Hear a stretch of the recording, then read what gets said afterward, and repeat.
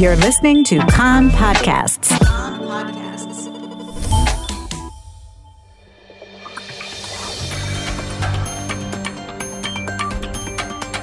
You are listening to the English language news of Kan, the Israeli Public Broadcasting Corporation. Good afternoon. It's 2 p.m. in Israel on Monday, the 8th of February. This is Mark Weiss with the top news at this hour.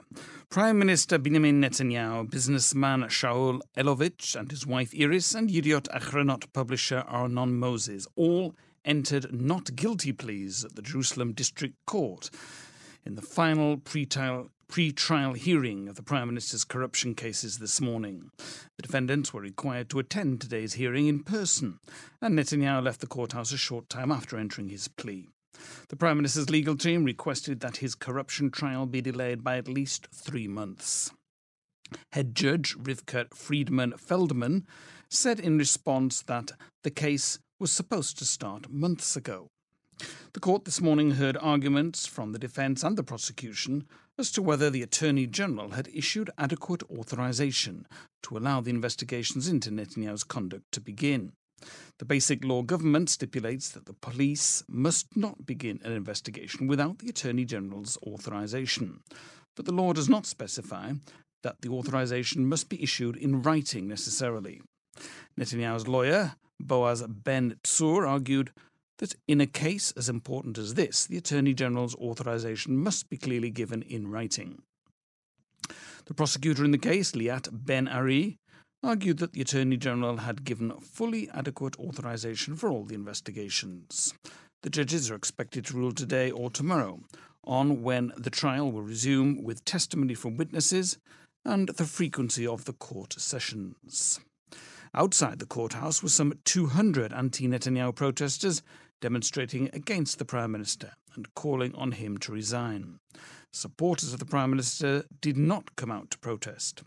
Netanyahu posted a video request last night thanking his supporters for their backing, but asking them to stay at home because of coronavirus. The courthouse was surrounded by police officers and security forces who prevented anyone without reason entering the courthouse.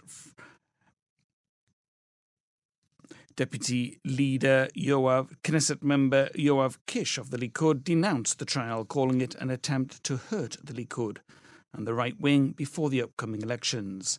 I say absolutely clearly, we are 5-6 weeks away from elections.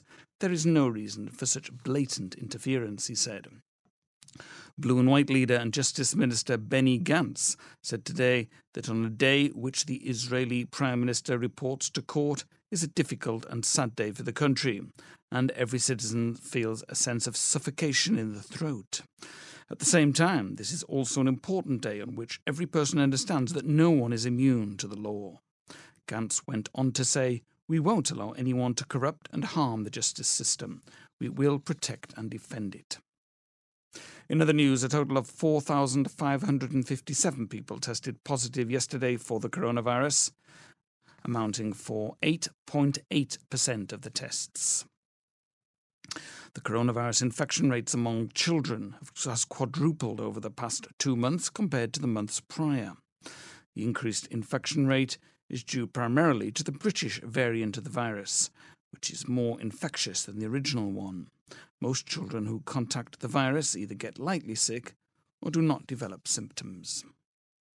Prime Minister Netanyahu is holding consultations at this hour about the coronavirus with Defence Minister Gantz, Health Minister Edelstein, and Professor Nachman Ash, the coronavirus project coordinator. The cabinet adjourned last night without a decision regarding reopening the education system and lifting the coronavirus restrictions. The school system is ready to resume instruction tomorrow, but it appears there will be an additional delay due to the cabinet's failure to lay out a roadmap to reopen schools. Professor Nadav Davidovich, the Director General of the Public Health Physicians Association, said that widespread opening of schools would lead to things getting out of control. We should begin with kindergartens, perhaps even first and second grades, he said. We want to open in an orderly fashion in green areas.